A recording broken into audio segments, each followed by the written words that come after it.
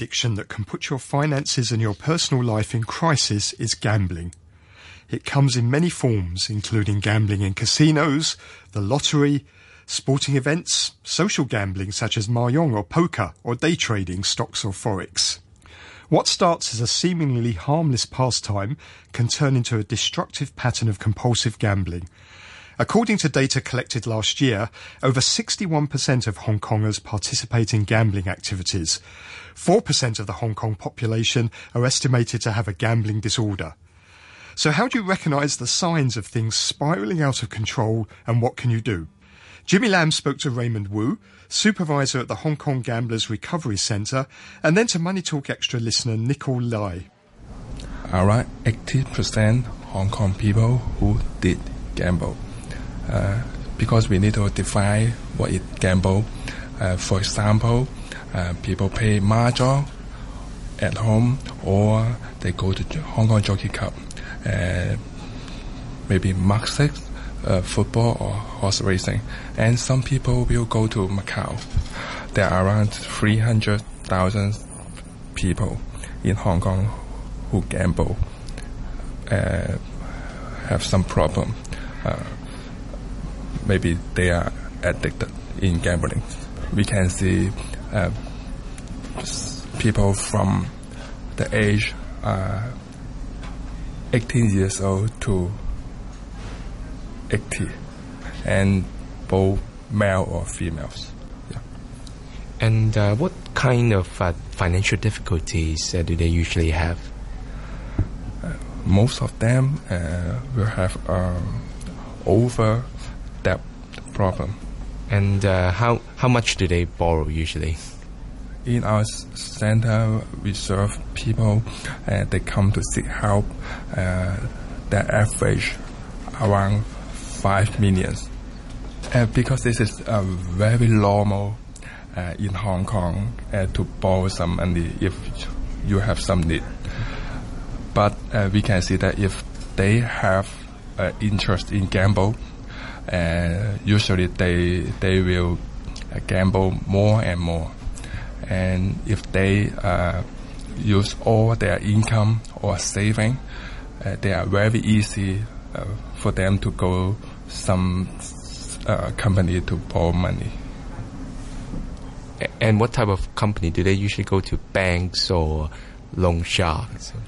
There are progress at first. They will go to some bank, they will use their credit card. But you know that there are some limit. If they can't borrow from bank, they will go some financial company. They can easier to borrow some money for them, but the interest is much higher. And after that, they will go to some loan shark. And do gambling addicts turn to their families, and how do they impact their family members?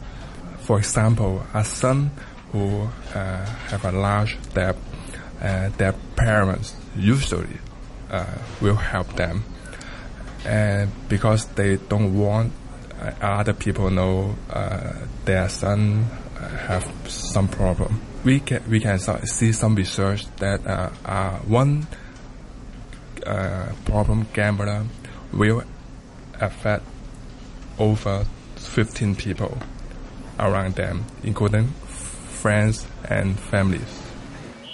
Now I'm also joined by our Money Talk Extra listener, Nicole, who has a gambling habit. Morning, Nicole. Can you tell us about your background and how you get into gambling? In the past, I grew up in a family who liked to play Mahjong. So at the age of 12, I have learned to play Mahjong from my grandmother. At once, in a classmates playing Mahjong entertainment, and eventually saw the TV broadcast horse racing. Quickly attracted my interest in horse racing. And what's your current situation like, and how much debts are you having right now? My occupation is a rental officer at bank. Gambling make me serious liability. Debts the bank and financial center of around $1,600,000. In the past, I have two private buildings. But as gambling, so the buildings are all sold. So now sitting with 1.6 million of debt, you have sold 2 of your properties to try to repay them. Have you also tried to find any help from your parents or your family members? Because the debt money is very big, so I bankruptcy to solve my serious liabilities, even though want to replace the debt, but cannot because the salary not enough to replace. My salary is 15,000, but the debt is double to pay a repayment. And what question would you have for our advisor? After bankruptcy, half of 1.6 million no need to pay, and other half need to pay to the family. You heard there about the catastrophic consequences of gambling, which starts innocently but spirals out of control. Jimmy spoke to Daphne Young, supervisor at the Tunghua Group of Hospitals Even Centre, to see what can be done to help our listener Nicole. Morning, Daphne. And Nicole mentions he declares bankruptcy. Is bankruptcy one of the most common ways to resolve the debt for gamblers? No, bankruptcy indeed is not the common ways to resolve the debt problem for the gamblers. In our case profile, there is only 5 to 6% of gamblers who declares bankruptcy. We don't encourage them to resolve the debt problem by bankruptcy unless the debt is really unbearable and they are not able to pay the debt. There are the other ways to solve the problem, such as individual voluntary arrangement and debt relief plan. In this kind of schemes, they can discuss or negotiate with the bank for a repayment plan with a longer period of time and lower interest rates. In this case, Nicole decides to go for bankruptcy. What kind of impact would bankruptcy bring to him? They have to consider the impact of bankruptcy, like labeling effects. Once the bankruptcy order is granted, the official receiver will advertise it in the Gazette and 2 newspapers. And they also need to face some legal restriction, like traveling by taxi or traveling abroad. For their career, they might not be able to maintain their jobs, like if they are lawyers, accountants, estate agents, or working in the banking sector. It sounds like a lot of considerations for Nicole. And taking a step back, gambling addiction, usually family members can easily spot if their family members have this kind of addiction. But some Chinese families would like to keep it quiet, don't want other people to know about it and help them to pay. Would you advise the family members of those gamblers to do that, to pay for them? No, it's absolutely not the right thing to do.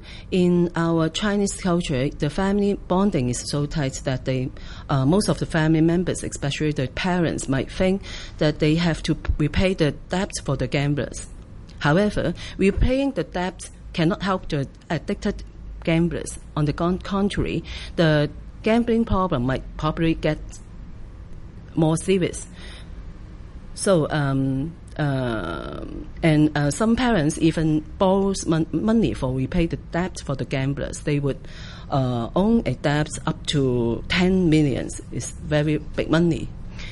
For any kinds of addiction problem, the addicts have to receive the treatment. I encourage the family members to make a phone call to us at 28274321 for inquiry and assessment first.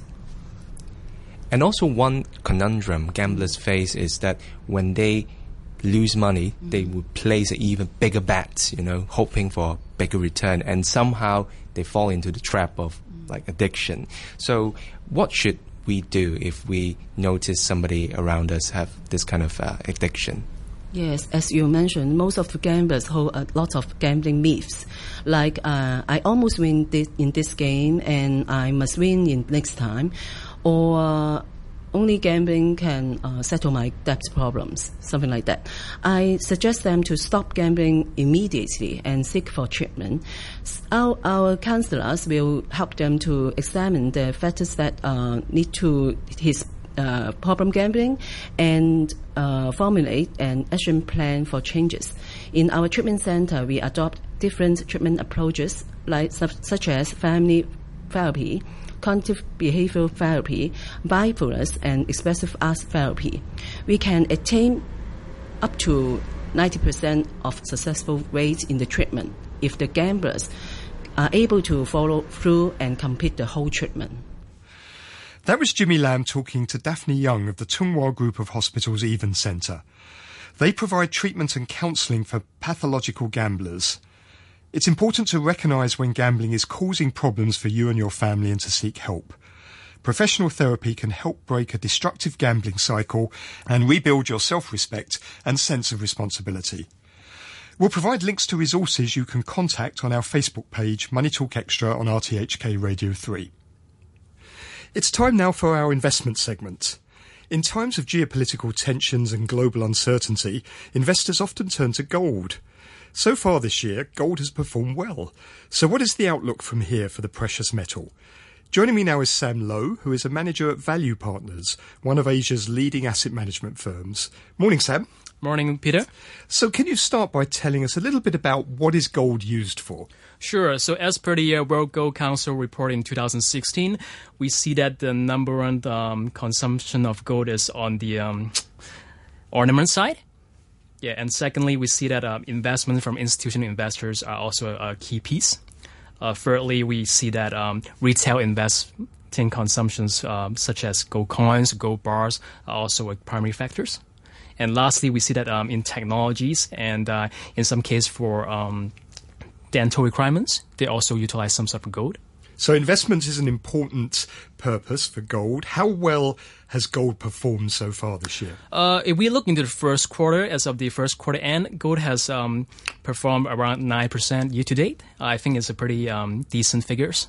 And I think a lot of people are a bit surprised about this outperformance because if we look back into the beginning of the year or end of last year, a lot of the institutional investors predict that gold price would be ranging between, say, 1,200 or 1,250. But then we see that before the end of first quarter, it has reached beyond 1,250. And it's quite a volatile asset, isn't it? It tends to have quite a lot of boom and bust periods where it does very well for periods of time and then long periods where it underperforms. Yeah, if we look back into historical figures, gold has been becoming a bit more volatile comparing to, say, 7 to 8 years back. But ever since the Brexit last year, following by the U.S. presidential elections, we see a lot of this appearance of the Black Swan event.